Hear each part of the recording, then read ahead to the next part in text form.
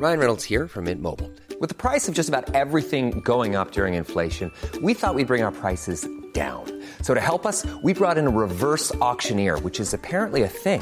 Mint Mobile Unlimited Premium Wireless. How to get 30, 30, bit to get 30, bit to get 20, 20, 20, bit to get 20, 20, bit to get 15, 15, 15, 15, just $15 a month? Sold! Give it a try at mintmobile.com/switch. $45 up front for 3 months plus taxes and fees. Promo rate for new customers for limited time. Unlimited more than 40 gigabytes per month. Slows full terms at mintmobile.com.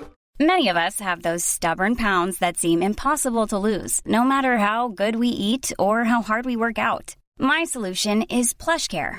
PlushCare is a leading telehealth provider with doctors who are there for you day and night to partner with you in your weight loss journey. They can prescribe FDA-approved weight loss medications like Wegovy and Zepbound for those who qualify. Plus, they accept most insurance plans.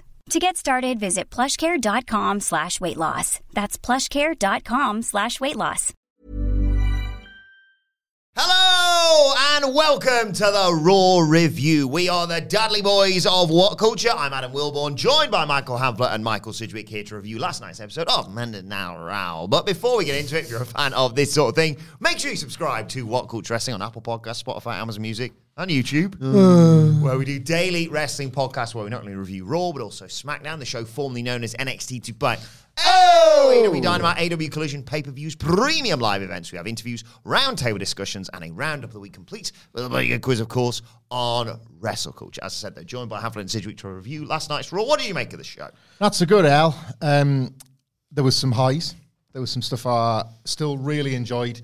Love the vibe they've established around this year's Royal Rumble. It feels to me a little bit like a Triple H victory lap for the stars he's made for it, the believable winners, the people that are going to have a good Rumble, even if they're not going to have the best one. Like the road to WrestleMania feels in excellent health. It really does.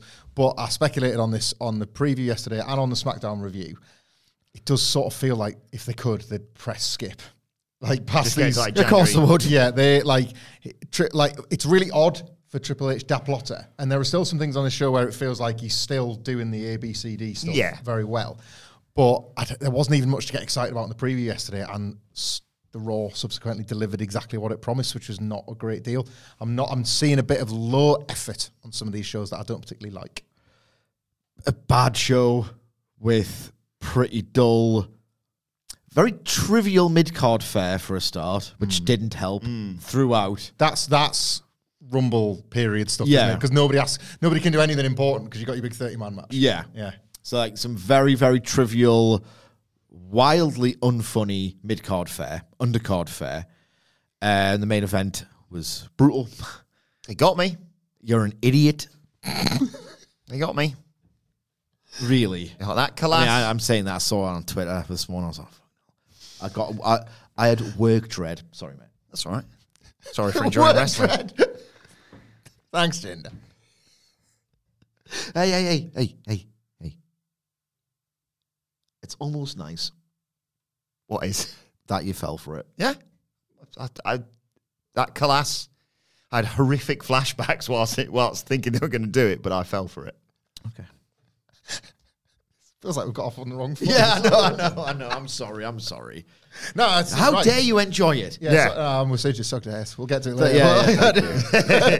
I'm not saying it was a great match. I'm saying they got me on buying that Ether was going to win it. I was hugely disappointed by the thing I've been most invested in these last few weeks. We'll get to that later as well. Oh, see, I disagree with you on that one as well. It sucked. It sucked really, really bad. It sucked bad ass. Should we dive into it then? Yeah. Yes, let's dive in. Obviously, Martin Luther King Jr. tribute to start the show. We see a big pile of snow outside the Tiny Cack Arena. Sorry, Little Rock. That's where they were. Levine's tiny. It's not even called a Little Rock Arena. That's where they were. Hey, this is the New York Arena. You know what they say, Vinny? The New York is always the New York. We did work out, but you don't want to make work for yourself where this is from. Did we? Was that the footprint? No, that was something else. It was on the Q&A thing, I think, because where was that? Well, I don't know. We'll never remember that, but let's work out where last night's Raw emanated from, in the words of Tony Schiavone. We'll talk about this now, because it doesn't particularly factor into the review in the usual way we do it.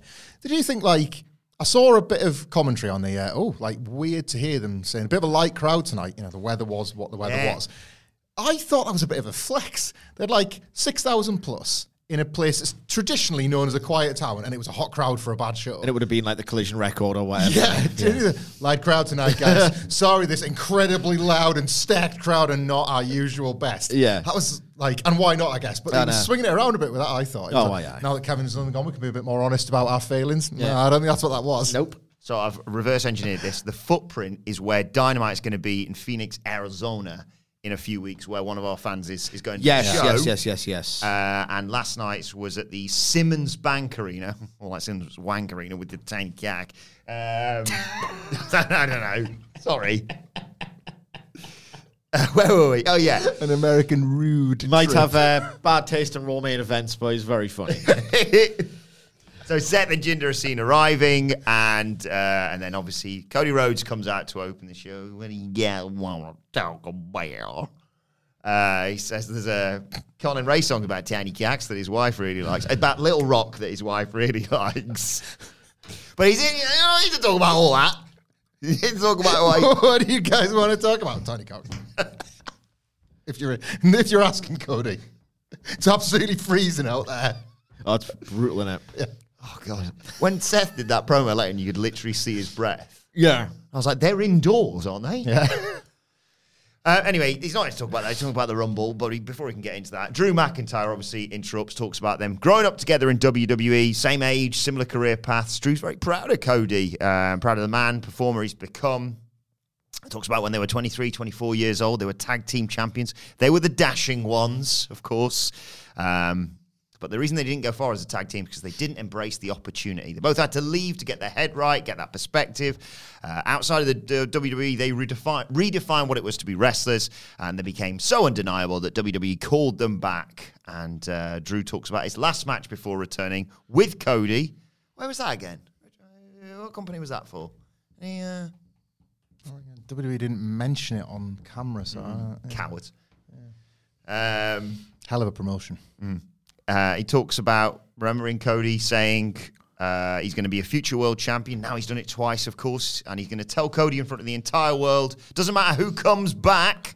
He's seen it all. Keep working. Keep doing what you're doing. You'll be the first member of your family to raise that championship. You're going to finish the story.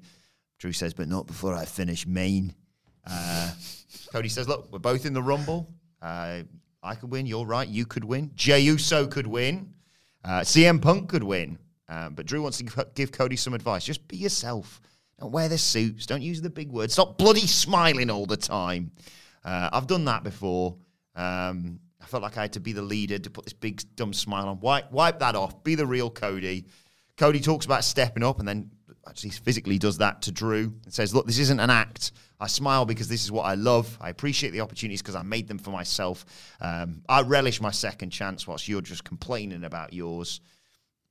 And Drew's like, you sure this is the real Cody? Why would you bring Jey Uso to Raw knowing the trouble he could cause? What about endorsing CM Punk? You know what he's like. Lloyd Braun. He's going full Costanza McIntyre again. You're a kiss ass at times. And I wish this talk wasn't happening right now. I mean, if Priest wasn't an idiot, I'd be world champ. We wouldn't even be talking. You're standing in my way, says Drew. You're going to get eaten alive. I'm at a different level. I'm not what's best for business. I am this damn business. And at WrestleMania, the story belongs to Drew McIntyre. Cody says, look, there's a lot of ifs in there. You know, what if Damian Priest did this? What if Jey Uso did that? There's always an if. We're not the same. You're brimming with grievances. Cody wonders and speculates whether he'd finish the story, and he doesn't look at Drew. He looks two places, his heart and the crowd. And he wants to settle at the Rumble. He'll give Drew something to complain about. Talking about that last match between him and Drew in WCPW, he has a question. Who won? They leave it at that. Praising Drew McIntyre's character must be Tuesday. Like, every single week, there is something more to love about this. I put this on X this morning, but only because I feel like I mention it every week. I just love Triple H's ability, whether the original thread was good, bad, or dead, his ability to pick it up anyway in this week's was, they were tag team champions.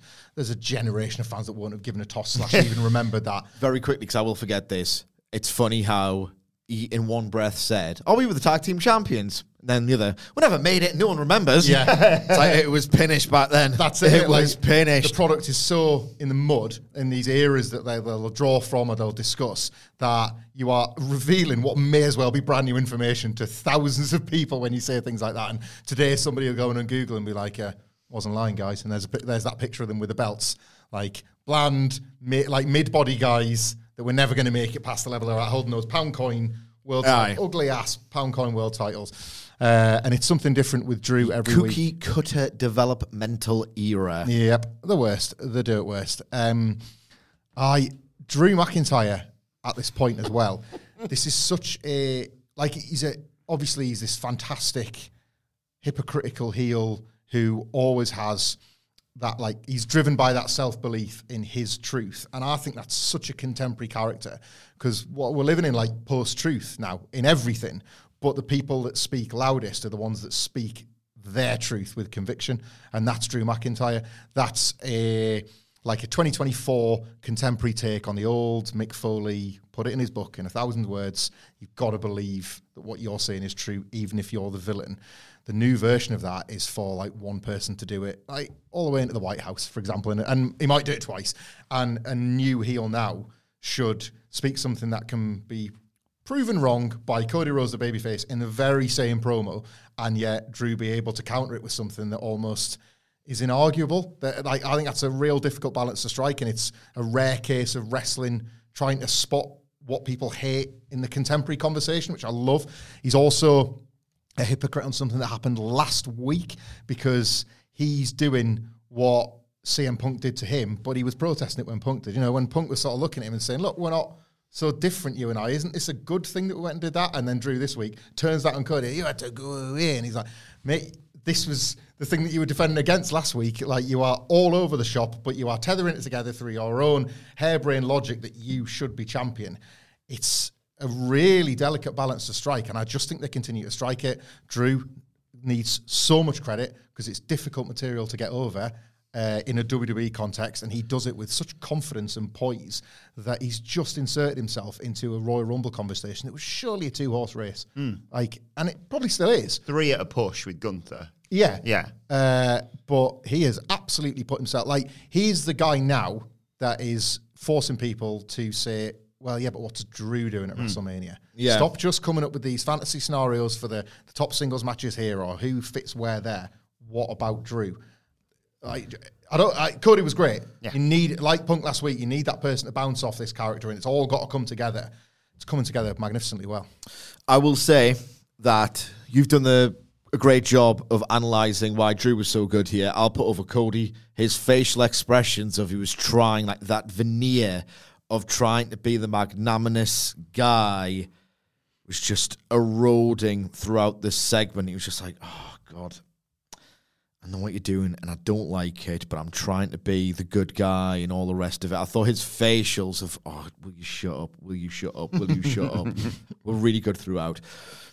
If I was going to be very me about this, I would say that the concept of continuity is just a thing, and that's fine, and it's good that they are finally doing it. And I suppose it is impressive because, as we've mentioned, he has a job on to make sense of the mess that Vince McMahon made for years and years and years and years and years and years and years, to the point where, should he even be trying? He hasn't got a win-loss record that Tony Khan worked hard to establish. He's got that. He's got that instead. history.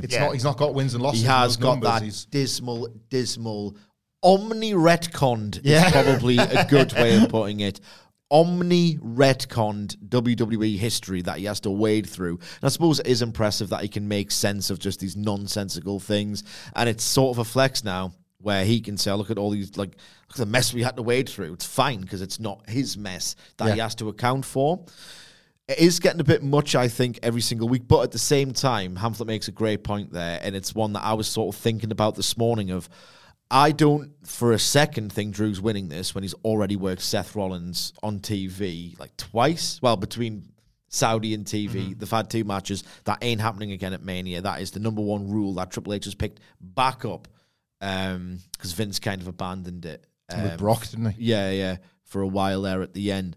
I'm going to watch the Rumble with vested interest because they cannot possibly be profiling Drew McIntyre in the opening segment of the show, 3 weeks in a row now between the Cody, the Punk, and the Seth. Was there a Seth one? Yeah. He's going to have a conniption fit upon getting eliminated. But now the question is, who's eliminating him? Mm-hmm. He's going to destroy them before and maybe get avenged at WrestleMania. Like when Drew comes out, it's a different dimension to the Rumble. It's not so much, he's going to win. It's he's going to get eliminated, but how is he going to react to that elimination? Who's going to be the one to eliminate him? At this point, the Rock noise is kind of quietened. What if it's Cody who eliminates him? He runs back and eliminates Cody. Yeah. I hate that device, but it's a weird rule that they sort of adhere to at times. I was thinking Sami Zayn or Brock Lesnar to tell entirely different stories.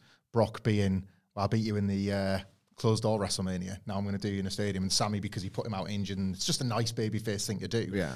Credible, big singles matches, but that don't rely on Drew's contractual obligations at the moment, which itself is a nice bit of drama to this. That's it. We're speculating on, again, it's like you say, speculating on elimination is as fun as speculating on a winner. Yeah. Because the Rumble, as we've always said, should exist to create stories within Triple H has done a really good job with this Drew McIntyre stuff and this added dimension to the Rumble.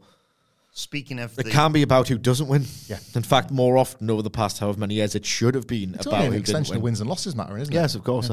Speaking of the this was the highlight of the show by a mile. Yeah.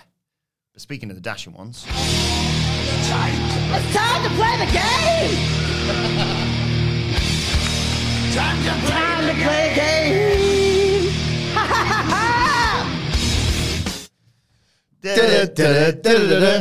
What happened around the dashing ones when the tag title?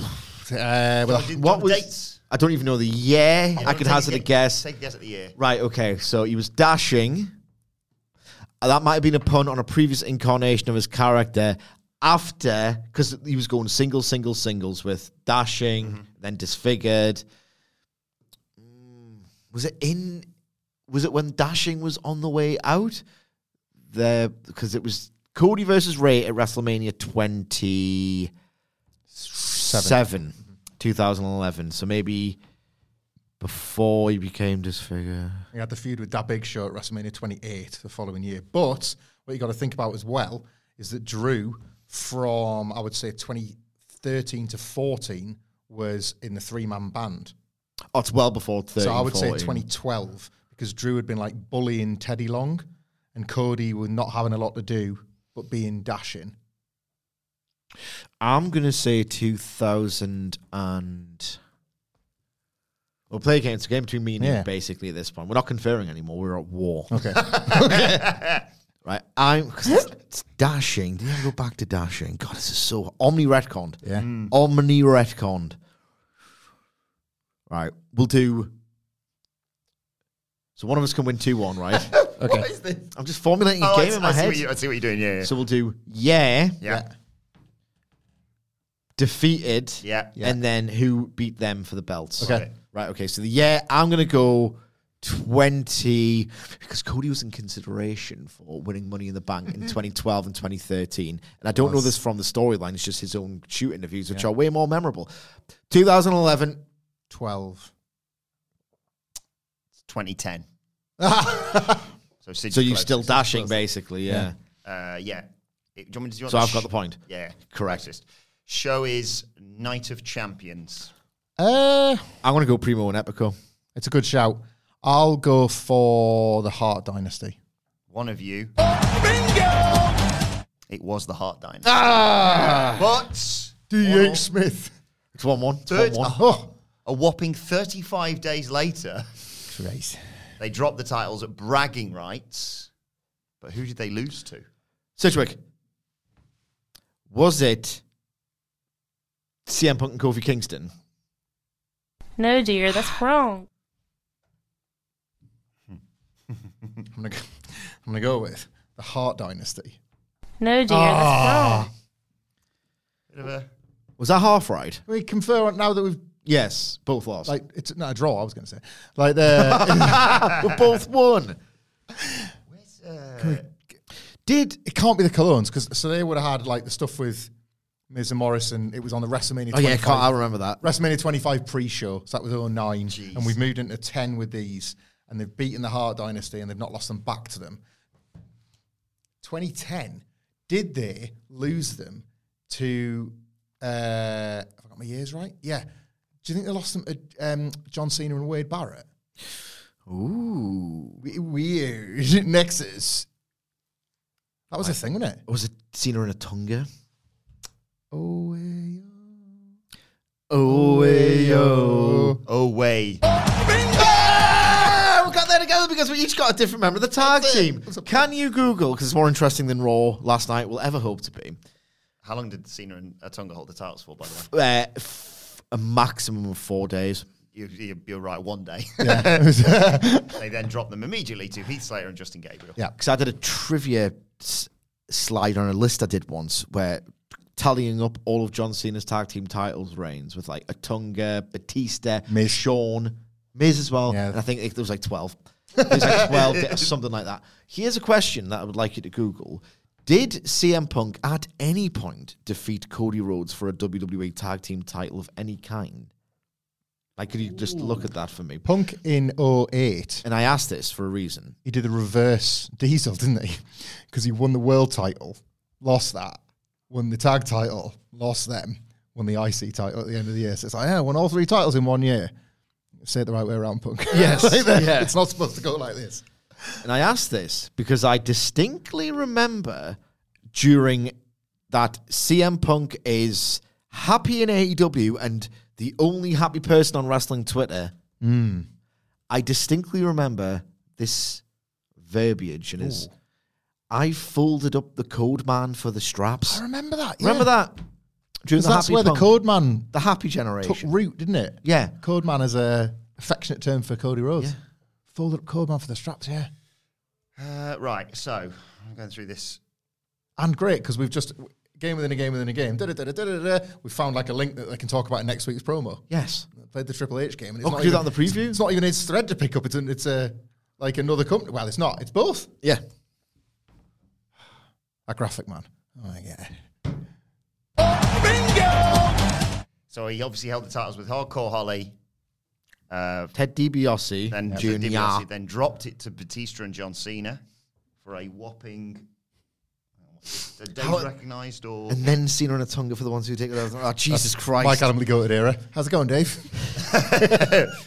John Batista and John Cena held it for a whopping 7 days before dropping it back to Ted DiBiase and Cody Rhodes before they lost the tag titles to one CM Punk and Kofi Kingston. He folded up the code man for the straps. Love Punk and Kingston. There's something very wholesome about that when, like, years later when Punk was like, I hate everybody, but I've got a bus now. Do you want to ride? You still want to be mates? Yeah. It's all right, yeah. Yeah. Like that. Then he banned him in 2014. Different story. It's not MJF. So we're backstage now. R-Truth has got his knockoff T-shirts. Damian Priest. He absolutely loves it, doesn't he? I like this. This was the highlight of the whole R-Truth debacle. Damian Priest tells him he needs to stop doing this. And Truth's like, why? I'm making loads of money. And he gives Priest like this big wad of cash. And Priest's like, oh, okay, fair enough. And he said, I've even got some here from... The old Hebner. Is what we call that in the biz, isn't it? Yeah. The old Hebner. I've even got some money here for Tom and Nick. Is Nick okay? He says, I can't Bit of a find him on Dumas Facebook. move. Yeah. Bit of a Dumas move from Hebner, that wasn't it? Allegedly. He says, all right, I'll allow you to keep selling these shirts. But tonight's match, don't tag it in. Truth's like, got it. I won't tag it in. I And gives him a shirt. love this and couldn't have been more disappointed with how the match played out. And I really think they lost their way so horribly in the match. I'm worried they can't get it back because That's dead. because up till like literally up to the point where they're entering, and I can't wait to put something over in that entrance. This was great. The bit where he's just like, I can't find Nick on Facebook. Get the oh and my God button ready. He's done it. so I can't find Nick on Facebook, and Damian Priest is trying not to break, and then he's like, don't tag in. And then it's only then that you notice that that R-Truth is using a purple hat to cover one eye so he can go, okay, don't tag in, wink, wink. And then he puts the hat back down. I was like, yep, this is on track. That's fast On the track. Fast track on the road to WrestleMania, methinks. I will Not say, so much anymore. I will say, right, when they did that segment, and then he went, I'm like, what have you got from this? And I did think to myself when I was watching this on the Discovery app, for my sins, I went, well, where's this going then? I did go, and I hated myself, truly. Didn't really get an answer bell to bell to your question, did you? No, and that's why I'm vindicated in my loathing of the Fed. But I did at one point go,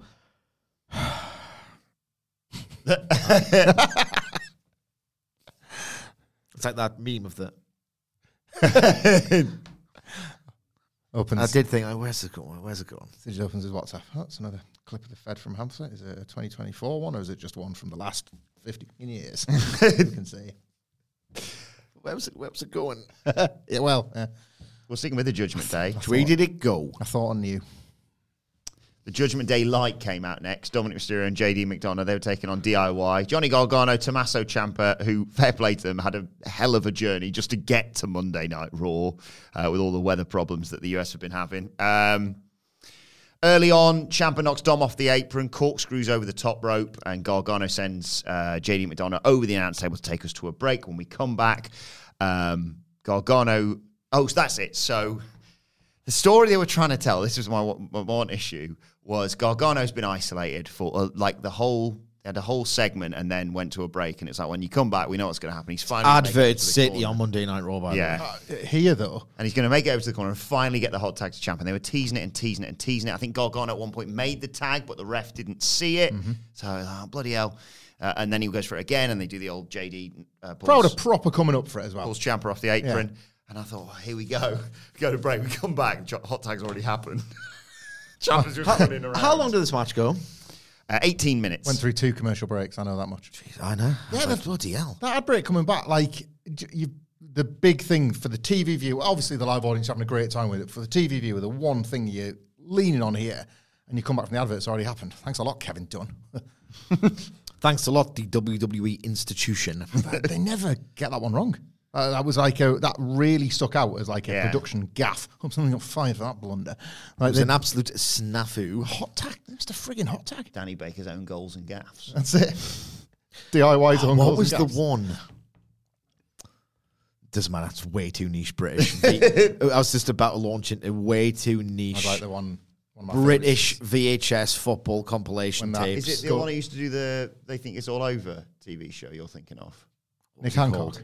Nick Hancock. I had that VHS. You always wanted him to clear his throat. Yes, and he would host this compilation. Yeah. And you know that Simpsons gag, right?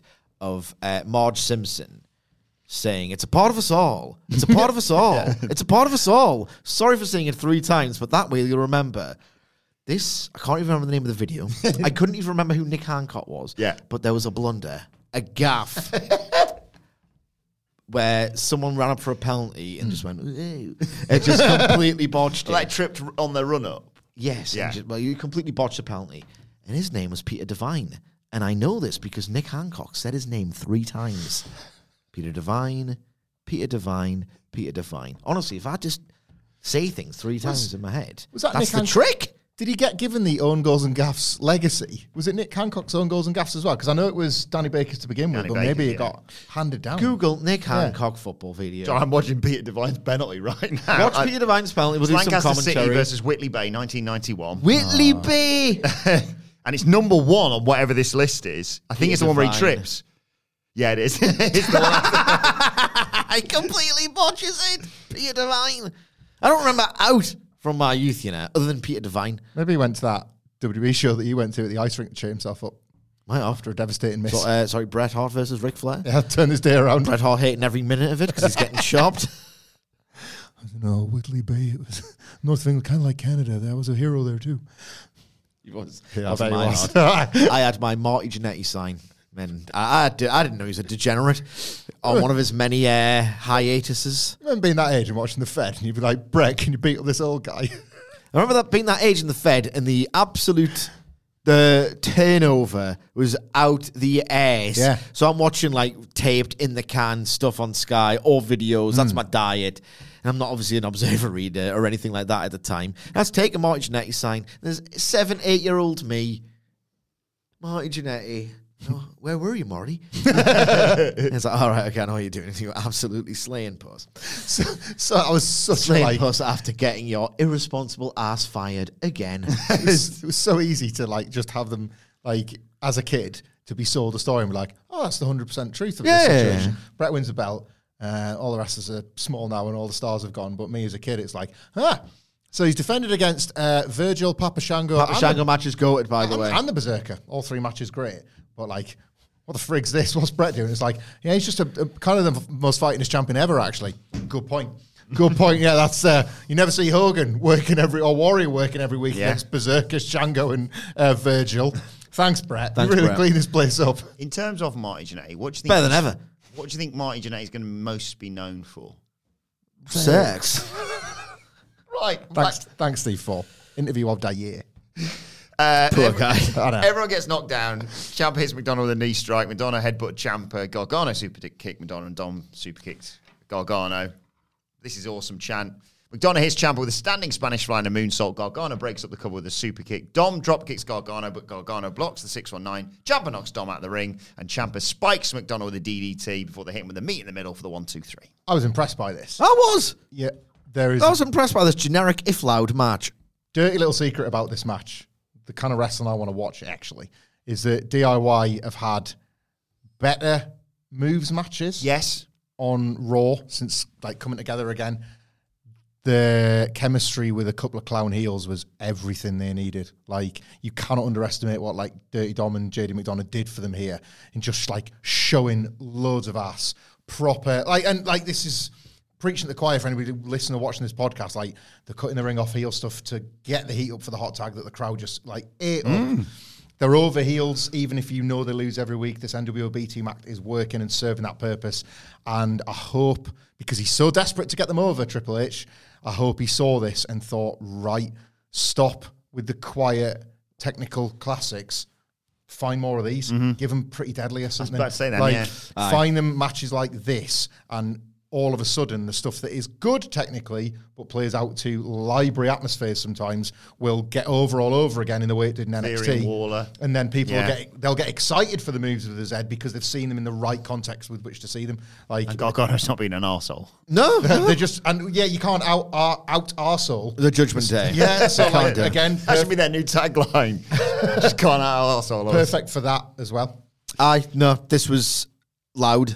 This got chance, not just the tepid, we've been conditioned, this is awesome for the last 2 minutes when the near falls happened. They were into the baby faces, and I think the heels deserve credit for it. And look, it was a gentleman's 3 that went 5 minutes too long. But, and this is a pretty big indictment of where they are at right now, that makes it the best DIY main roster appearance ever. Yeah. Cool fact, a crocodile can't stick out its tongue. Also, you can get health insurance for a month or just under a year in some states. United Healthcare short-term insurance plans, underwritten by Golden Rule Insurance Company, offer flexible, budget-friendly coverage for you. Learn more at uh1.com. Why don't more infant formula companies use organic, grass-fed whole milk instead of skim? Why don't more infant formula companies use the latest breast milk science? Why don't more infant formula companies run their own clinical trials? Why don't more infant formula companies use more of the proteins found in breast milk? Why don't more infant formula companies have their own factories instead of outsourcing their manufacturing? We wondered the same thing. So we made ByHeart, a better formula for formula. Learn more at byheart.com. Before we go any further, though, this show is sponsored by BetterHelp. Now, we all carry around different stressors. They can be big life worries or just, little things like your favorite wrestler not being used properly. The thing is, when we keep them bottled up, it really can start to affect us negatively. Therapy is a safe space to get things off your chest and to figure out how to work through whatever is weighing you down. It is really helpful too for learning positive coping skills and how to set boundaries. Therapy basically empowers you to be the best version of yourself. So why not give BetterHelp a try? It's entirely online, designed to be convenient, flexible, and best of all, suited to your schedule. Get it off your chest with BetterHelp. Visit betterhelp.com/whatculture today to get 10% off your first month. That's BetterHelp, HELP.com/whatculture. So we go to Postman Pierce's office from earlier on in the day. Indy Hartwell and Candice LeRae are already in there, but in barges Chelsea Green and Piper Niven to complain that I think Chelsea said she had Caden Carter beat, but the referee blew it, basically. And he's like, why don't you all just have a tag match? And they did. Indy and Candice versus Chelsea and Piper. And, straightforward back and forth match. In the end, Hartwell blocked Green's unprettier after Piper Niven had missed a crossbody earlier. Draped over the middle rope. LeRae hit an assisted moonsault, and they got the 1-2-3. Moving on. That's not true, Wilborn. Actually, that's not true. This was botched beyond belief. Sorry for the alliteration. It is the work of total because, oh my God, this was just... So, Hartwell tags Candice LeRae. Okay. Candice LeRae then does this incredibly awkward knee-to-knee moonsault right by the ropes. You then have that classic cartoon, everyone fighting in a ball. They could not get out of each other's way. No. After the ugliest finish you've seen in your life. Hartwell, who's not legal, on instinct, I guess. Yes. But it's bad instinct if you've been in the system as long as that. Goes to make the pin. Candice LeRae is switched on enough to realize, no, hang on, I'm legal. Get out of the way, yo. I'll do the pin. The referee's just going, I'll count them both because I'm hardcore. And he just counts the... He'll just count the... I'll count them both because I'm hardcore. There we go. He's just counting away. Yeah. What happened here? What a complete and utter shambles. He's loving it, isn't he? I didn't see that one coming. You're right. Like the four of them together. What's that? Like martial arts dance thing. Oh, capoeira. It was like unrehearsed capoeira because the whole point of that is like they know when to kick and when to duck and all that. It's just seamless, isn't it? It's like, oh God, we haven't learned capoeira, but they're doing it anyway. Yeah.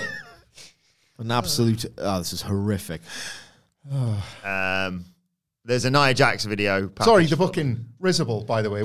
For balance, right? The very existence of Ladies' Night is like, Howie Dynamite, 2 women's matches is not hard. Don't make Postman Pierce's... Well, it is. It's taken them 5 minutes to do it. So it's demonstrably very, very difficult. Don't make Adam Pearce's on-screen character Tony Khan's off-screen one. Bloody hell, have a frigging match. Fine. Don't do that.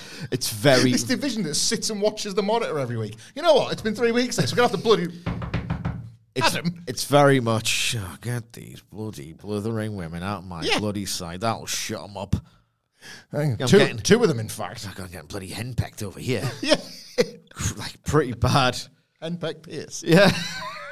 I mean, it's horrible, really. That's pretty horrible, this. And again, like, this is, again, Didn't WWE. they just do Shayna and Zoe versus Natalya and Tia? Yeah. They won it clean. This almost, tag division, like... It's almost permissible under the guise of Chelsea Green is playing the role of the Karen... who will make her voice be heard, okay? It's a bit of a misogynistic gimmick, realistically, the Karen. It's one thing if it's her doing all of this sort of thing, but, like, now that the other team are just doing the arguing as well, it's just pretty bad. Triple H's women's tag booking, babyface is the Karen. Like, you should complain. Yeah. Go on, solve this problem. It works, yeah. Yeah, like, he's getting away with it. He continues to get away with it because... As like we get a segment as evidence later on the show, I can't really fault his female star creation. Yeah. And I never could on NXT. But I fault him on the main roster. Can absolutely fault his booking of the rest of it. I know it's the last thing he gets to 10 minutes before the show goes on the air. Excruciating silent. I just want them to get to Katana Chance and Caden Carter versus Asuka and Kairi Sane. That's all I care about. They've got more important business about which WWE actually cares is my hope. So they'll never care about these titles. They're dead. The silence that this match played out to is excruciating. You could hear a rat piss on can. Kind of light crowd tonight, wasn't it? It's louder than it was 10 minutes ago in the DIY match. Nia Jax video package. Rhea Ripley's going to have to sort this out. She storms off. Judgment Day are there, and McDonald's like, why don't we taking out our truth right now. David Priest is like, because he's giving me all this bloody money. And McDonald's like, can I have a bit of that? Priest is like, no, you're not on the merch. And they go, right, we've still got to kick his ass later. Anyway. Well, he's big. The next Sami Zayn thing kind of died, so I'll be nice to him. I don't know. Is it like, if Euroshop could have like got in gear over the last 7 days, I'd have already bought that R-Truth You t-shirt. were, in fact, fuming that you were unable to. Yeah, because I want the Punk one, but you get like 30% off with your purchase. That's slightly better. Like slightly better. You get money off. Got slightly more respect for you. You get money off if you order like the 2. But I need it to cross that threshold. I love Punk, but I'm not like just Why don't 35 you on that. buy a T-shirt worn by one of your other favourite stars in WWE? Didn't even think about that, but there is loads that I could You choose love from, them, isn't there? you love them all, you love them all. You know, there's 3 Eat shirts, and I'm not including the Jimmy Uso one with the no through it. You can get it in blue, you can get it in white, and you can get the first one that he started wearing. There might even be a 4th one where it's blurred from that week where they had the copyright issue. That'll be now the rare. They got the rare one, not just the one they're trying to get rid of. The rare Yeet shirt. Ludwig Kaiser. That's it. When he first came over, I was like, Sidge, I absolutely love this jersey, and I still do. But like, I'm not wearing a Yeet shirt. Don't want a Yeet shirt. Don't want a Yeet shirt. No thanks. Oh, he's doing a great deal, is he? Well, I'm sort of giving Wilborn one here for what we got later. Because Ludwig Kaiser introduces Gunther. He's back. Great to see him back. Yeah, it is. So crowd weren't really sure how to feel about it. Such a good face, hasn't he? Yeah. It was weird sensation. I mean, you would agree. I would. He's a heel, so everyone's meant to his hate expressions. him, but people are happy to see him back, like genuinely. Yeah. Yeah. This act as well. I love them to get like why Imperium shouldn't fight is because they're so wonderful as like friends. Like they just really back Gunther. They think he's the best and they're right. And they also kick ass themselves when they're permitted to. It's the stupidest stable infighting there is. I've invoked the 4 horsemen, the like mid to late 80s of vintage horsemen as I just wish more wrestling stables were just like-minded guys that you can just readily imagine actually hanging out, making the towns together, like-minded, kicking ass for like a couple of years, and then you can do the breakup when it gets a bit dull. That's the model. Use the model. In AEW and WWE, there's always these haphazard alignments. You're not really hanging out together. I don't buy it. Or you're just infighting from the off to engineer conflict. Imperium are the worst people to infight because they're the closest thing to the Horsemen in US wrestling right now. Just these ass kickers who very much hang out. I just buy it. He love kicking ass. He backs him, doesn't he? He's like, it's friggin' Gunther, lads. Like, get hyped. Like, he's so into him. And then I'm sure he drinks it in. Yeah. Oh. So, excrement. Yeah, I was going to say, he came out and people were kind of like, I'm actually really happy to see you. And he's like, well, that can't be like that. So he says, I'm back. We're close to the Rumble. I can smell the desperation around the place. And because we're in Arkansas, I can smell the excrement as well. So he says, I've seen since I've been gone, everyone's been arguing about who's going to win the Rumble. I'll remind you of one thing. No, just really popped. I entered the Rumble at number 1 last year and lasted until the end. I was 1 elimination away from winning. This year, I'm going to win the Rumble as Intercontinental Champion and main event WrestleMania. But now I'm going to turn my attention to Ludwig Kaiser, and he shows the replay of Kofi getting his head taken off. And he said, look, that was a side of you I always wanted to see. Grit, confidence, courage. He hugs him. And then he's interrupted by another return. Xavier Woods. Good to see him back as well. He says, I got a problem with you. You took it way too far, actually, last week, trying to kill my friend. He said, let's have a bare knuckle fight then, unless you're going to have to ask your daddy for permission. And Gunther just hands the mic to Kaiser. And he says, you sure about this after what I did to Kofi last week? You dare to You really conveyed the gravity there in your recap. You dare to challenge me? What I did to Kofi last week is nothing compared to what I'm going to do to you tonight. I'm going to take your head as well. Kaiser tried to attack him. Woods, they brawl. They have to be separated. And we go to a break before the match can start.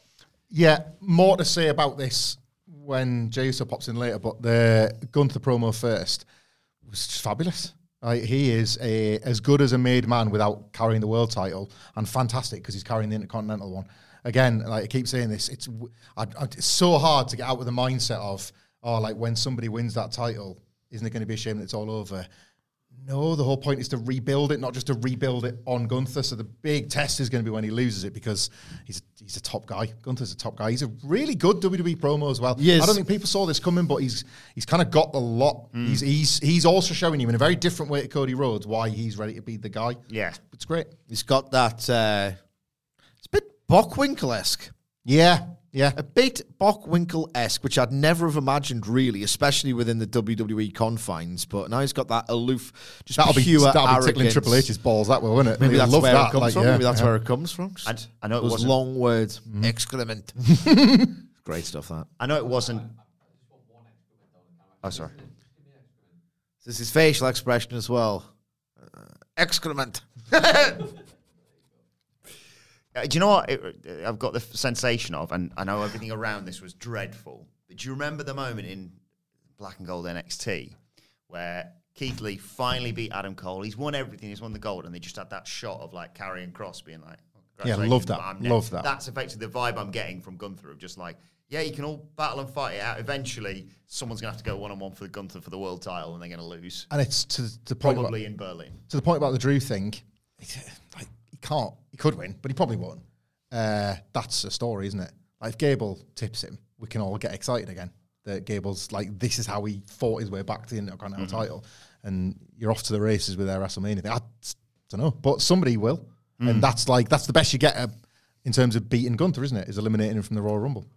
It's a bit like when Brock was in it. You're like, well, who wins the Rumble, but also who eliminates Brock, because they're arguably two different big trophies. They gave them both to Drew, obviously, in the end. But in terms of the Xavier Woods Ludwig Kaiser match, load of fun. Woods got his mouth busted open, was yelling. It looked great. It obviously eventually went to a DQ because Kaiser tried to do what he did to Kingston with holding the chair at him. Woods ducked it and got it himself and gave him a taste of his own medicine.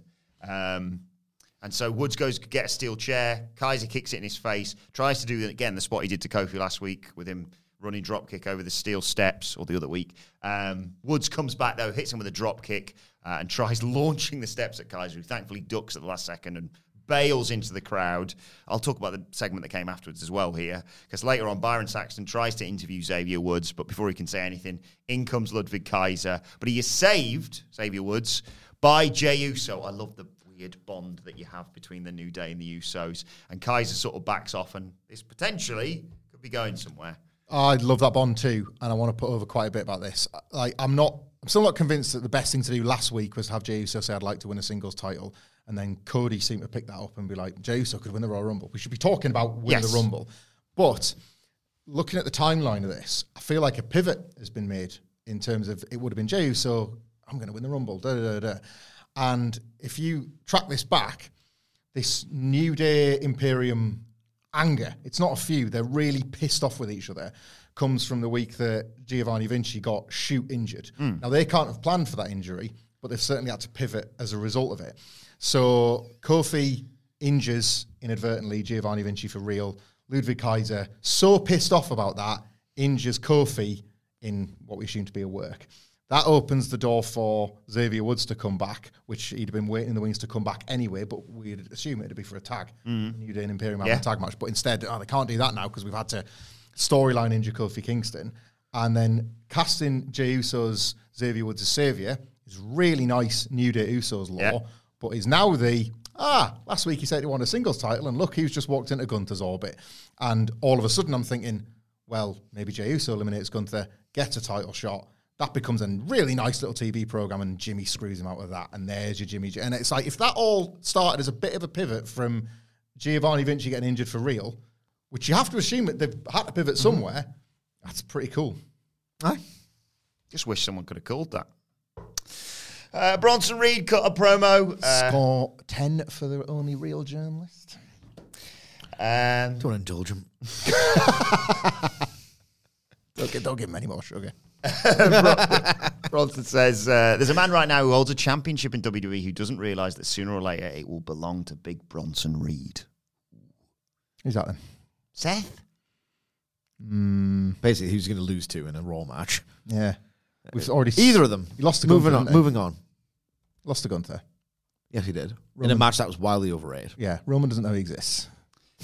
Bronson Reed, even, of Adelaide, Australia, just to remind you.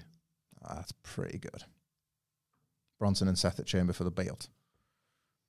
Bronson somebody for the belt in Australia. Any other belts that aren't the world title? Anything kicking around on the undercard? People like the Gunther match.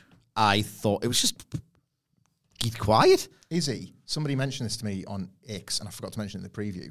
Little Rock, Arkansas, was where, well, she missed, but the 24/7 title was supposed to go in the bin. Is it? Swanson Reed just talking about himself. Maybe. He's plucked the belt out of the bin and he's cutting a promo on a mirror. Adelaide, more like Red Adelaide. He's 24/7 champion. Jinder Mahal video package. Followed by Ivar versus Akira Tozawa. Tozawa tried to get some offense in, but it's Ivar. He wrecked him. Spinning power slam, running crossbody, goes up top, but then Maxime Dupri does a little dance on the apron. That distracts him. So Tozawa kicks him. Sunset flip powerbomb. 1, 2, 3. Red. And then afterwards, Valhalla nuts in Maxime Dupri. Nuts in? Ivar drops Tozawa with a spin kick. And then, Valhalla headbutt Dupri out the ring. I thought you said something completely different about a different person. No, Ivar hit Tozawa with a moonsault afterwards. Just relentless. I did trash. watch this, and then that recap, I thought you said that Ivar nutted in. But you said something completely different. Well, this is it. The magic power Vikings suddenly looked like you wanted to. It's like, I've got these powers from Norse mythology and nothing will stop me in my quest for gold, and turn the ring into a boat. I also like tits. Like, this was so end-to-end dumb. Like, how can we have Ivar get a banana skin win? And then Triple H is like, goes in the Attitude Playbook. Chicks. Hot chicks. Hot chicks. Get her out there. And then they do the WWE finish didn't really count. This is the real quiz. But it's not the real quiz, because now, like, Chad Gable's... This was like a match to build a match. Chad Gable's going to teach Ivar a lesson next week, and Ivy Nile's going to fight Valhalla. What lessons exactly? Because Akira Tozawa got it done. Like, lesson concluded. Ivar lost. This was so dumb. People forget how unfunny Triple H is and what he finds funny not being funny. Like, he had a big say over his career in the 2000s, you might know, and a lot of it was cock jokes. He would do stuff like that. Time to sing my gag! It's meant to be satire. It's meant to be ironic. But you know what I mean? Like, he loves crap comedy, and it was in abundance on Raw last night. Then we see a post from Instagram from one CM Punk, because next week he's going face-to-face with Cody Rhodes. I think it's time you asked me what I want to talk about. He tweeted or Instagrammed. Face-to-face, cards on the table next week in New Orleans. Not a single bit of material or skin left on my thighs. Even You're going to think cock, though, aren't you? Thinking about that face-to-face. I had a really good conversation across were. the desks with Murray first thing this morning, that this graphic, this idea of the two of them having a promo against each other, it's not just when, like, me and Murray are at odds with our pro wrestling tastes. I would even say this includes Sidgwick, but it does. Just I saw the graph. I was trying to articulate on last week's Dynamite preview why, like, Hangman Page and Claudio Castagnoli are obviously what a cool match that is, and that was all I could say with enthusiasm. I've not been able to stop thinking about these two cutting promos on each other. Like, it's, I guess, even as podcasters, analysts, whatever, sometimes not explaining it is explaining it. The feeling. There is just, like, I love that we have in, like, it's immortal. Happy birthday, Sidgwick. Brian Danielson gets excited to fight Kenny Omega. Like, I want these two to talk almost as much as I want them to wrestle, and this is the first one. So, like, the first is better than everything. And, like, I'm so excited. I would never do this, obviously. It's my son's birthday, and we've got a lot of plans this weekend coming up. Where's this going? Like, it's my son's birthday on Thursday. I just wanted to know, not that I ever would have done it. I wouldn't have done it. Why have I done it? What's he talking about? I put in flights plus hotel this morning. Jesus.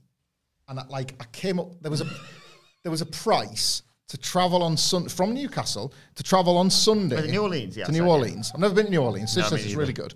Like, it's great. New Orleans is wonderful. Go to Frenchman Street. Like, plus digs. So, like, 3 nights. Fly from Newcastle on Sunday, because I've got lots of plans. It's my son's birthday on Thursday, so we've got lots of weekend plans. But there's like an afternoon flight from Newcastle. I'm assuming it would have gone through London. I didn't check beyond that, because that would have been silly. Like, 987 quid for 3 nights, return flights. Like, and the comms. Yeah, that's good, isn't it? It's pretty 987 quid per person. And then I was like, well, yeah, but then, like, and then this is when it gets really stupid, so you definitely can't do this, Hamflet, he says, but I checked anyway. Because the Rumble's in Florida, isn't it? So it's like, well, then we would just fly home from Florida and stick around for the week. And I didn't, it would have been stupid, lads. It would have been stupid. For a promo. Missing your kid's birthday to stand up for the Fed. Missing half of it. Concluding a lovely weekend's festivities to immediately get on a plane. But I was like, if this comes in at 600, for example. Birthday weekend. No. Halfway across the fucking Atlantic Ocean. Birthdays on to see Cody Rhodes and CM Punk talk, which he could have done on telly. It's birthdays on Thursday. And he has a birthday celebration weekend. Yeah, exactly, obviously, right. So and you'd be flying on... Sunday afternoon. See you later, guys. This is great. And you're already abandoning him to go to America in April. Yeah, but I mean, come on. It's WrestleMania. Yeah. I'll be like, Charlie, son, I love you. It's the showcase of the Immortals. And he'll go, I get it, Dad. Firstborn son. I get it, Dad. It's the grandest stage. I'm like, that's right, son. No, like, I would never do it. But if it had come in at under 600 quid, I'd be having a conversation. I'd be like, yeah, look, wild idea.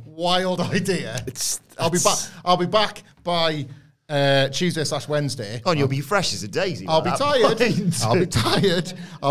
Also, by the way, I won't be with you on Saturday because I'm doing the Royal Rumble stream. I would have forgotten about that. That would have been Trouble City. But I would have said, look, I'll be back by Wednesday. Why don't you book something for Wednesday, Thursday, Friday? And I'm like, I got this. Roughly. Man, you book something, Hey, I'm dropping 900 quid to go to America to watch a promo. See you later. It's not go to the pictures. That's it. It's like, it's a draw in a way. That'd be funny. You're an absolute freak. Anyway. I love it. Fair play. Long story short, I didn't book it. Got 23 minutes left of this. All right. 980. Yeah. Hippocratic oath. 987 quid was just a bit too rich. Now, 3 nights in New Orleans, flights to Newcastle. It's a good deal. Like, but could have been like a live correspondent for you. Like, it was really good. Anyway, the signal's crap. See you later. It's really good. This was a good idea. Rhea Ripley comes out. She's sick of people like Nia Jax claiming this is their division. Division belongs to her, she says. If you win the Royal Rumble, don't challenge me because you'd be wasting your opportunity. Mommy's always on top. Becky Lynch interrupts. They do a sort of circling as they cut these promos. Like I play with my new toys. No, I've got a pack, son. I've got a pack. Let's play a suitcase. Mum's told me to pack for a couple of weeks.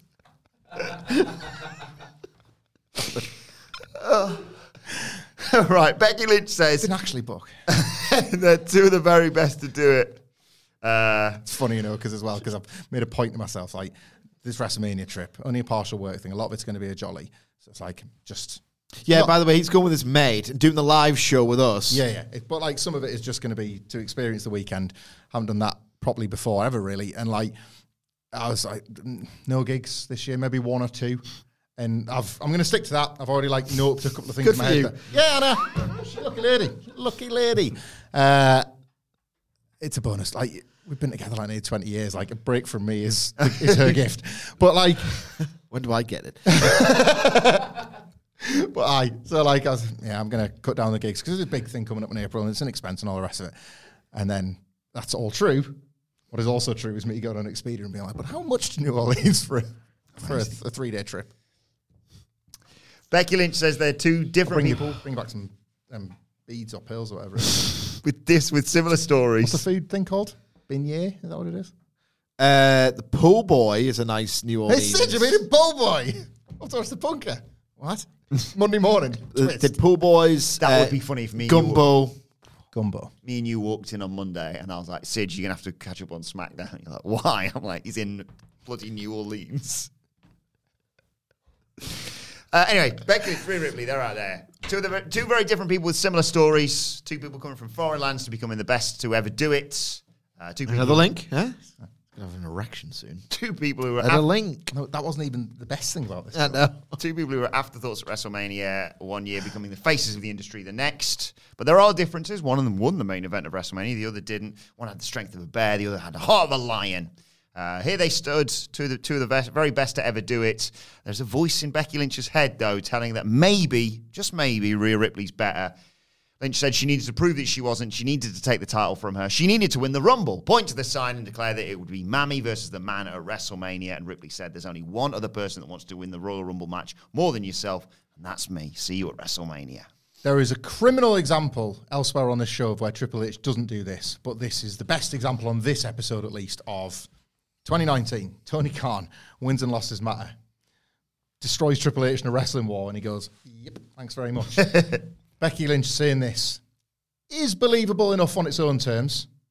She had to kind of go back to NXT to find herself a little bit last year, but who last week showed absolutely no fear in the face of Rhea Ripley, Nia Jax, who holds this victory over Becky Lynch and is completely in her head and has given the man doubt for the first time that not only can she win the Rumble, but that even if she got back to WrestleMania against Rhea Ripley, she couldn't do it anymore.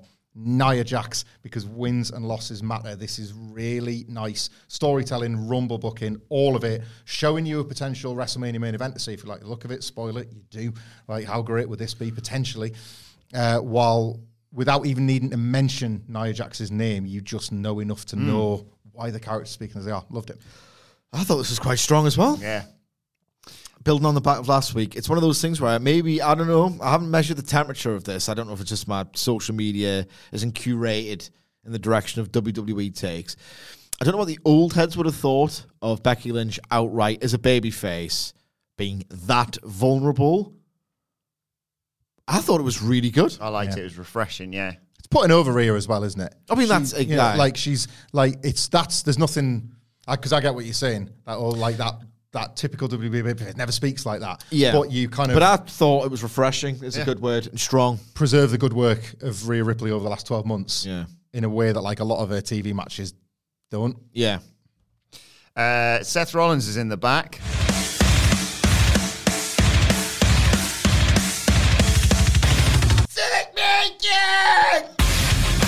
I didn't pay much attention to what he was saying because I was just astonished he was indoors and you could see his breath. Yeah. But he hyped up the match. 200 days as champion, Jinder Mahal, NXT title, blah, blah, blah. Did his catchphrase that we just played, and everyone went along with it.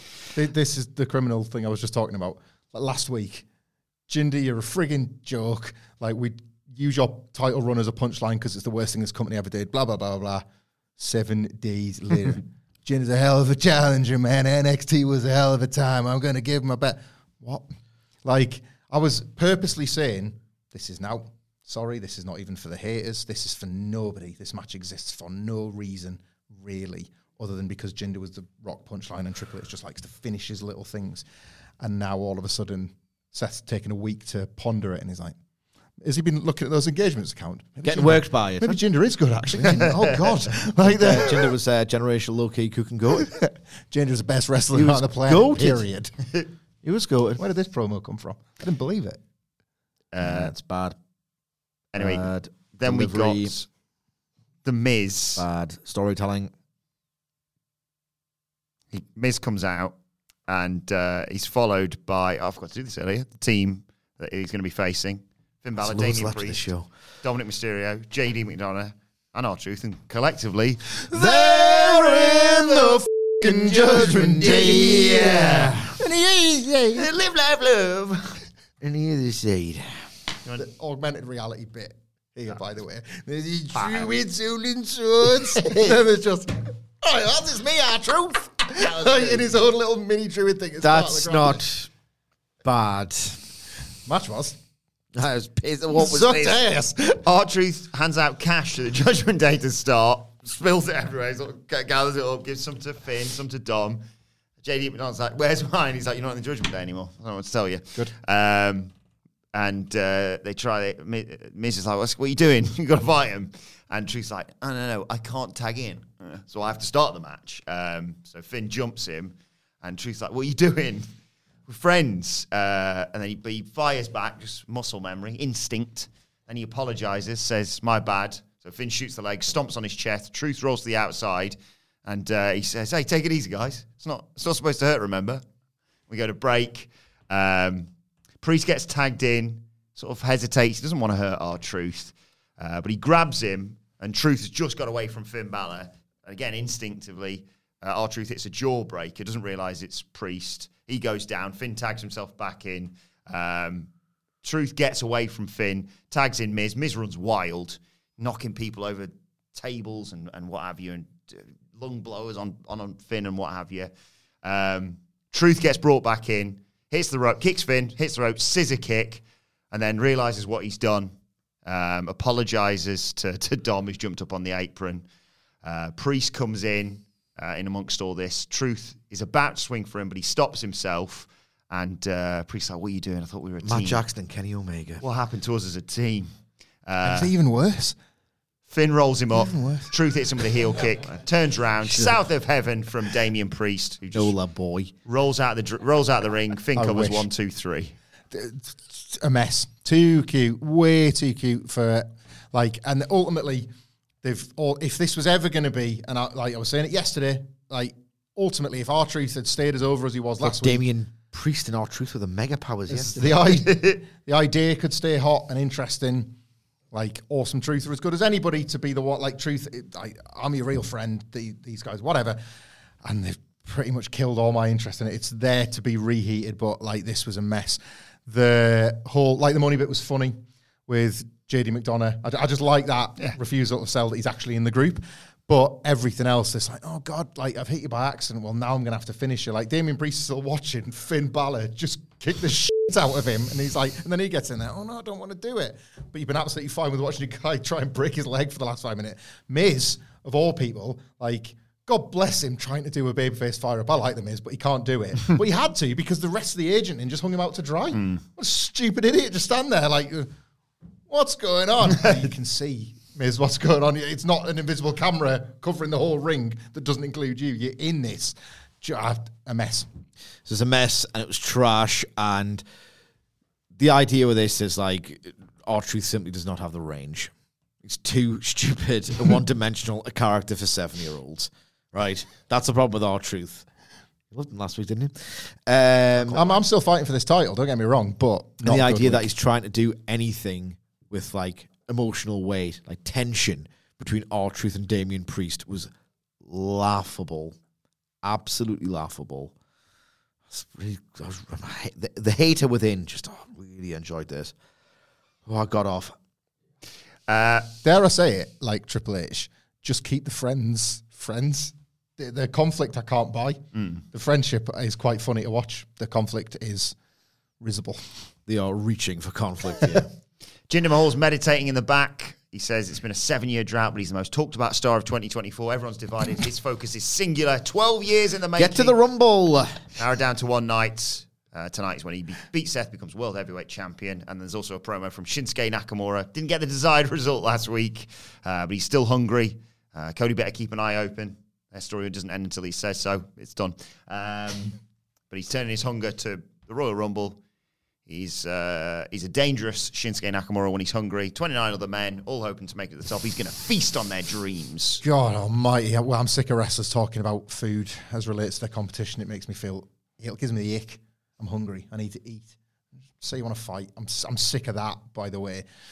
Jinder Mahal. I'm hungry for opportunities. Jinder Mahal earnestly talking about being the best / most talked about / whatever of a 15-day period is pathetic, mate. Especially given the reason. Most talked about guy in 2024. It's 15 days old, you f***ing loser. Given the tone of the conversation surrounding him as well. I mean, that is pathetic. Just stop insulting my intelligence. The Shinsuke thing, I think you have to kind of say, it's not finished, even though it is. I wouldn't worry if I was a Cody Rhodes fan. No. This is over and done with. You just had to say it isn't. Pinsky. Shayna Baszler and Zoe Stark. Skip. Don't even talk about the result. I'm worried about the time. Last week, Baszler tapped out Natalya. Enough of all that. It's now time for this. It's short, it's crap, it's wrestling related. The 5-star review. Nailed it. Nah. And this week's 5-star review is brought to you by Jake. If you want to suggest something short, crap, and wrestling related for us to review, you can either do so by leaving us a 5-star rating on Apple Podcasts or leave us a 5-star rating on Spotify. Screenshot it. We need the proof. And email it to me, adam.wilborn@whatculture.com, exactly how Jake has done here. Jake writes, hello! I've been listening to you gents since around the end of 2017. Ooh. I recently migrated over to Spotify. The first chance I got one to submit my 5-star review. At my job, I record the voicemail message for The Office. And the amount of times I've had to re-record it because hello comes bursting out at me from Wilborn's relentless charisma. Thanks very much. Just cannot be denied. The banter between the Dadleys has made for years' worth of entertainment. For all this time, I never knew what Dadley stood for. I just assumed it was some sort of UK football reference or something until Wilborn became a Dadley and it all clicked. Congrats. I, too, am a proud dad. Does this make me an honorary Dadley? Absolutely, Jack. Yeah. Also, shout out to our Indianapolis Colts, who won the big one back in 2006, the year my wife and I started dating. Haven't made the playoffs. Bit of trivia, put the guy over. It was Jack G. King. It was, back in the day, obviously, who called me and Hamlet the Dadley Boys. We were ancient fossils compared to the rest of the office with our tired eyes and children. Sidgwick's... But we had good takes, so he was acknowledging that as well as our tired eyes and Indeed, children. yes. It was about the authority, really. I think so. Yeah. Yes. Sidgwick's takes on professional It was wrestling. like we've stuck with it, so it's a fantastic name. Sidgwick's takes on professional wrestling are often in line with my own. I'm a proud owner of Becoming All Elite and Developmental Hell. And if you didn't know what that is, not doing the whole bit. It's this book. If you live in... Where do you live? Jake said he lived in the world. Well, you can buy it. It's on Amazon. I haven't read them yet. I realised pretty quickly Sidge's writing skill is a masterful level 100, while I am a piddly level 2, but they are proudly displayed on my bedside stand. Sidge, what has happened to our AEW? And Hamlet, your head is as square as my head is long. I'm thankful to be able to express my appreciation for the three of you. Pretty goddamn long, then. Must be a long old face. Cheer up, pal. Like a horse, actually. The years of entertainment you've provided. For my 5-star review, I'll let Hamlet flex that beautiful encyclopedic brain and pick something from the WWF side of the Monday Night Wars, as I was a very loyal Sting and WCW kid. Sincerely, thank you to all three of you. Jake. Thank you, Jake. Thanks, Jake. My sympathies, Jake, for pricking the wrong side, but you know. Twice. Twice, actually. Sorry. I wanted to find something for Jake, but make your life a little bit easier, Wilborn, and I know the type of comment sections you like to troll through. Route one, definitely for you, definitely not for me. A SmackDown mud match from 1999. Take it away. Oh my god. I don't. What's the backstory to this? Oh, I suppose I could get into it. You could do. Because Jeff Jarrett comes out to start all this, Sidge. How's he picked this? Jeff Jarrett was a raging misogynist. I like how they were able to make that a character as opposed to everyone. Yeah. Yes. It was. He stands out in this. So his gimmick might as well have been, well, he wears boots. Yeah, it was hilarious, but there was absolutely no ambiguity about this, the worst guy for his actions. Wrestling has really lost its way with that bit, I think. I did in the Attitude Era especially, but I think even now, you wouldn't get on-the-nose misogynist because too many people would then be like, hang on, this sort of stuff goes on in the background more than is up front. We can't boo this guy. We need to see the real actions taking place behind the scenes. So why is he trying to punish Miss Kitty with all this? She has inadvertently, she's interfered a couple of times. Deborah's now left the Jarrett stable, the Jarrett universe, and she's interfered a couple of times in a way that haven't gone so well, and he's found himself forced to defend the Intercontinental title against China once again. This time it's going to be in a good housekeeping match, which of course we know how all that turned out. So yeah, Jeff Jarrett comes out wearing waders, accompanied by Miss Kitty. I also got a big pop out of SmackDown sponsor being Dino Crisis, which I haven't heard for about What a game. 25 years. Proper, like, sort of only out the mind of a like late 90s video game developer. It's like, well, we've done covered loads of wars, covered loads of like terrorists that you've got to shoot. Who's the baddies this time? These dinosaur assholes are out of control. We're in crisis. They made like one of the Jurassic Park films of recent times. I'm sure like, we've come to live with the dinosaurs once again, but not the ones that have got friggin' lasers on their heads that are designed to attack humans. That's Dino Crisis. Do Americans have different kind of mud to us? Well, because this mud was sort of like brown, cream, grey water, basically. Yeah. I understand why, because of what was about to happen, and they needed to not just be, Anyway. Nesquik and Jerry Lawler's discharge. That's what it looked like. It is. Probably what it was. Double J says he's found a place for the women of WWF, mud wrestling. He says, after the fiasco on Monday night, this is his words, not mine. After the fiasco on Monday night, this is the only place that the broads should be fighting. Later on, right here in this mud ring, courtesy of Jarrett Enterprises, Miss Kitty will be getting it on knee-deep in the slop. And since the women of the WWF are so obsessed with their cleavage, the only way to win the match, Sidge? By getting your top ripped off. Yep, ripping your opponent's top off. Jerry Lawler. Yeah, the opposite of what I said. He does it a lot of going his, yeah, kitty. Awful. It goes through me every time he does it. Again, Jarrett, like the heel, getting booed, needs stopping, and China's going to be the one to stop. Not bad storytelling. It's China that's going to be the one to stop him. Jerry Lawler, the babyface commentator, endorsing the worst bits of that character like that. He was a heel commentator, but at the same time, was he still? People liked him for liking tits, though, didn't they? That's it, yeah. That's what babyface did. Me and Jerry, yeah. Fighting Brett, kind of an arsehole, but we're both sex havers. Yeah. So, both breast enthusiasts. All the 13-year-old boys. It's one of my favourite Simpsons. Definitely done loads of shagging. It's one of my favourite Simpsons gags ever when Krusty's getting the grot. From one of them's American breast enthusiast. So fantastic. All the 17-year-old enthusiast. All the 17-year-old boys identified with Jerry Lawler because they all fancied the same women. Yeah, the same type. Jarrett's like, yes, they do. Yes, they do. Yes, they do. You better not back out to make it up to me for what you've explained. And Jarrett says, and China better not back out of our good housekeeping match at No Mercy because I'm going to show No Mercy. And this is them sort of going to a break. This is coming later. I'm so confused. Jerry Lawler's like, this is better than a litter box. What? What are you talking about? I know she's a cat, but... That's it. That's what he's talking about. Yeah. Cole says, well, there's the mud. Slimy, gooey, cool and oozy. What? Sorry. This is... Yeah, litter box because she's a cat. This is better than a box of grit full of Is it, Jerry? Yes.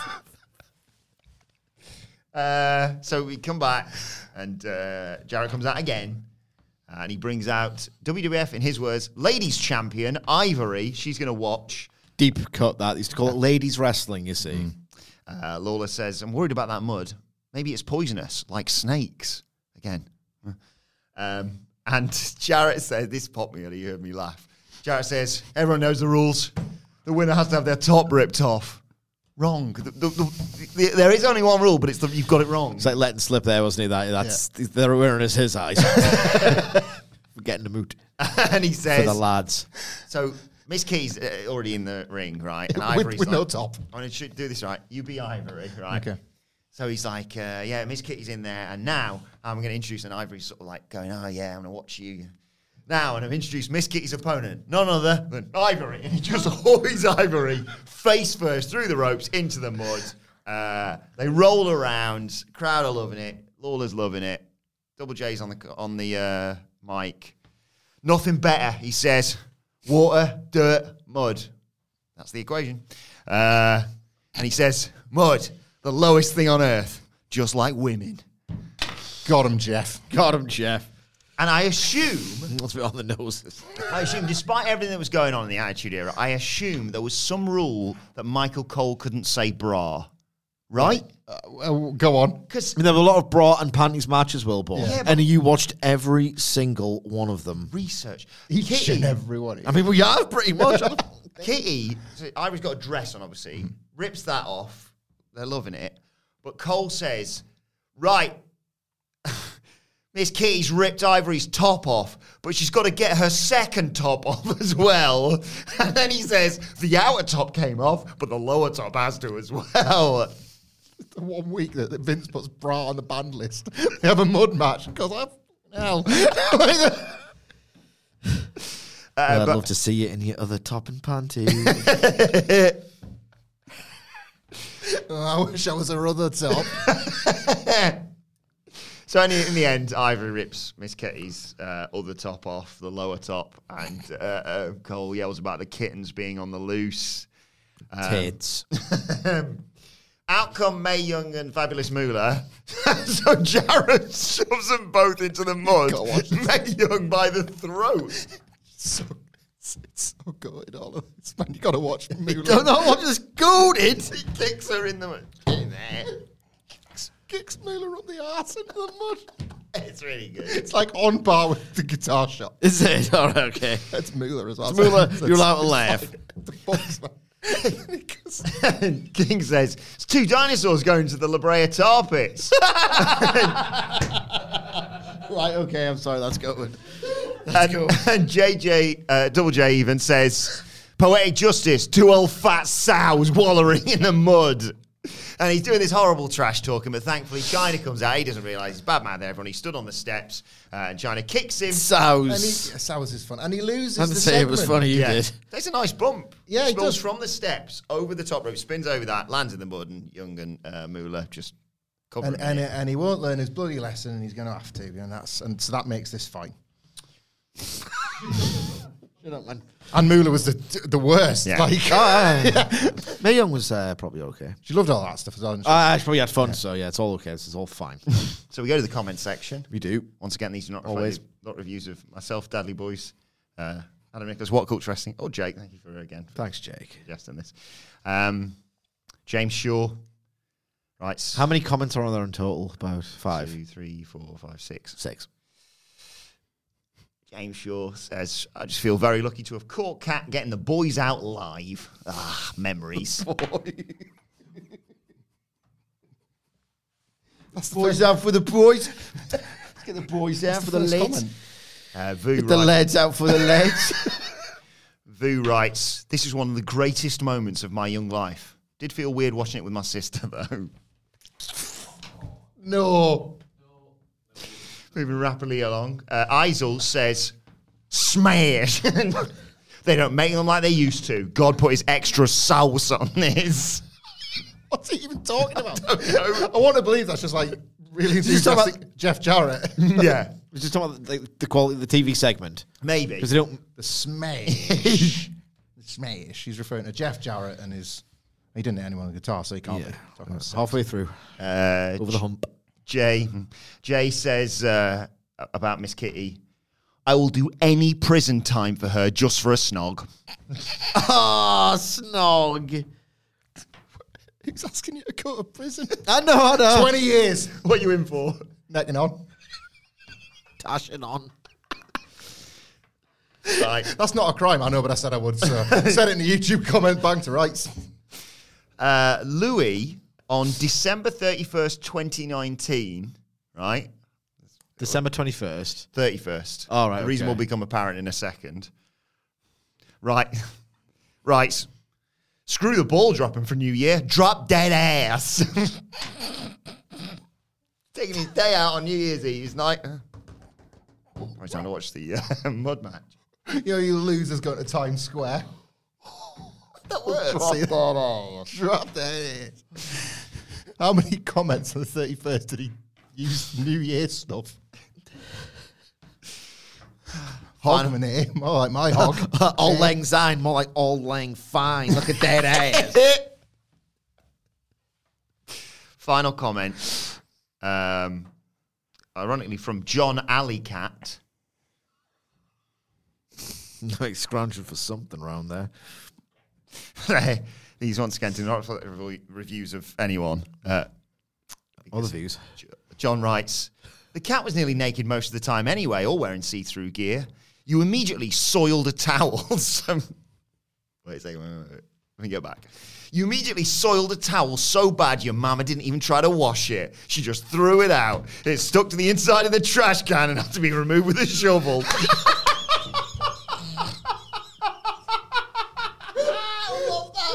I love that. Like, my cum's so sticky. You absolutely bloody soak this cum towel, John. He wakes up to this like noise. Mom, keep it down, Mom. He looks out into the garden. She's attacking the bin with a shovel. His spunk towel. Just so hard that your cum just becomes Velcro, basically. I'm going to have to get it. The bin men won't take it otherwise. Super glue. Super cum. So... Super cum, so... That's going to break the washer, that. Straight there. Don't even bother. Sounds like it tackle any load, this washing machine, but I really don't think it's going to do much with that. It's just like overconfident in his patter when he goes off to university. Hey, guys, what did you saw your towel to? Huh? Ariel, it can tackle any load except that. So there you go. Thanks once again for... It's main event. Is it main event? It is literally main event time.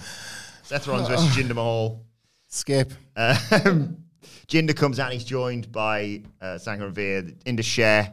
Rollins early on obviously just dominates, and they decide to add some intrigue by having Damian Priest walk out with his briefcase a couple of minutes into the match to take us to a break. When we come back, Jinder Mahal's got Seth Rollins in an abdominal stretch. For the first or second time? Yeah, I think they went back to it. They sure did. Rollins gets the better of his strike exchange, hits a flying crossbody for 2. Springboard senton, lion salt for 2. Stop selling for 2. Rollins sells his knee. Mahal tried for a vertical suplex, but Rollins countered with a Falcon Arrow. He hit a pedigree, but his knee landed. I think he's actually shoot injured. So he slowly makes a cover, but Veer puts Mahal's leg on the rope for the rope break. Rollins went after Veer, but as a result, that missed a frog splash on Mahal. Priest considered cashing in whilst they were both down, but McIntyre appears at ringside and they start fighting and brawl up the ramp. This distraction allows Mahal to hit a gutbuster for 2. Veer distracts the referee. Sanga slides a chair into Mahal, but Rollins manages to get out of the way. The ref then busies himself with getting rid of the chair. That allows Veer to nail Rollins with the briefcase, turns around into the class for a near fall. In the end, Veer and Sanga get tossed from ringside. Rollins counters another collapse. Curb stomp. 1, 2, 3. Rollins retains. Yeah, they really got me with that near fall. It was like much like when Will Ospreay hit Kenny Omega with a storm break in their second match at Forbidden Door last year. And as the referee counts 2, that's when Kenny Omega starts moving his leg because he's so assured with his timing. And he knows that no one's going to think he can get there in time. The only person in that building who knows they can do it is Kenny Omega. Yeah, it was a bit like that. This match was honestly like the 2 abdominal stretches. I was like, I almost felt bad for the guy. Obviously, they do the smoke and mirrors. They're obviously going to do that. It's the only thing to make this vaguely dramatic in that building. Like, he needed more help. Ironically, right, just to give all this discourse, the circular bow and arrow of the bow, and just get away with it. You think of firing it off into the sun with your arrow? I'm in my bloody temple watching this first 5 minutes. Tony Khan could have probably booked a good Jinder Mahal match. Like a party match with him in it. You know what I mean? Like, this needed a bit of a bigger achievement than getting an next TV deal. This needed a bit of that AEW party match or something to look at energy. That scatterbrain. Do this, do that. I'm not saying that's all AEW is. I'm saying they can do good versions of like matches with bad wrestlers in them. This needed a bit of Tony Khan verve, and that's all I'll say because this was putrid. This was interminably dull. As I felt sorry for the guy. It's like, you gotta give him some more. I know you're giving him some smoke and mirrors. Do some more. Do some more because this is bad. Like putting over Triple H as much as I enjoy doing for finding all these old things and making them good again. There does not extend to Jinder Mahal. Nothing good to be found from the 27 Jinder Mahal title reign, and this was proof of it when 0 was needed. He looked a bit shook during the ring entrances as well. Yeah, it's just a poor. I didn't buy. I'm glad you did. I didn't buy that near fall. It was like there was no. The more Michael Cole screams, the less I believe it. Yeah, like there was no problem with the execution of anything, but I think it was deathly dull. Yeah, but there was no botches. There was no. There was. Seth Rollins got injured. I'd almost rather that this was ugly. It was. He got injured and it was boring. It was boring. Yeah, but there was no like one spot where I was like, oh, you know, like Seth getting injured. I just thought he was selling. And obviously after the match, it seems like he might have got injured for real. But yeah, there was not a single redeeming feature of this match at all. And that ultimately, right, is a strike against Seth Rollins. He's the general. He's the world champion. He's the guy that should find something good, locate something in this. He's going to blow up CM Punk, but he'll never be able to outwork him. Punk would have got something out of this that Seth couldn't. Seth Rollins, considering how he's still kind of useless, had a pretty damn good match with Dominic Mysterio making his debut. Yeah. I don't think there's anything wrong with him being a general. He can carry anyone with 3.5. That's his problem. He's a 3.25 guy. 3.25, not 3.5. And Jinder Mahal must be bad, and quite frankly, he is. And it's not like newsflash, is it? I know, but like this is a thing. Like, yeah, poor guy. They should never have made him the champion for his sake as much as the fans. Well, let us know your thoughts on the main event and on Monday Night Raw on X at What Culture WWE or in the comments section below. Don't forget to like, share, subscribe, of course. Subscribe to What Culture Wrestling wherever you get your podcasts from for daily wrestling podcasts. We'll be back later on today to look ahead to the best show of the week, NXT. And you can let us know your thoughts as well on X, as I said, at What Culture WWE. Watch there. Follow all three of us. Follow Michael Hamflett at Michael Hamflett. Follow Michael Sidgwick at M. Sidgwick. Follow me at Adam Wilborn. Follow our brilliant producer at It's Adam Nicholas. And follow us all, as I said, at What Culture WWE. But for now, this has been the Raw Review. My thanks to Hamflett, to Sidgwick, to Nicholas, to Jake. Thank you for joining us. And we will see you soon. Why don't more infant formula companies use organic, grass-fed whole milk instead of skim? Why don't more infant formula companies use the latest breast milk science? Why don't more infant formula companies run their own clinical trials? Why don't more infant formula companies use more of the proteins found in breast milk? Why don't more infant formula companies have their own factories instead of outsourcing their manufacturing? We wondered the same thing. So we made ByHeart, a better formula for formula. Learn more at byheart.com.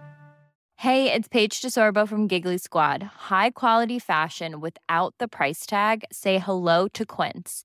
I'm snagging high-end essentials like cozy cashmere sweaters, sleek leather jackets, fine jewelry, and so much more. With Quince being 50 to 80% less than similar brands. And they partner with factories that prioritize safe, ethical, and responsible manufacturing. I love that. Luxury quality within reach. Go to quince.com/style to get free shipping and 365-day returns on your next order. Quince.com/style.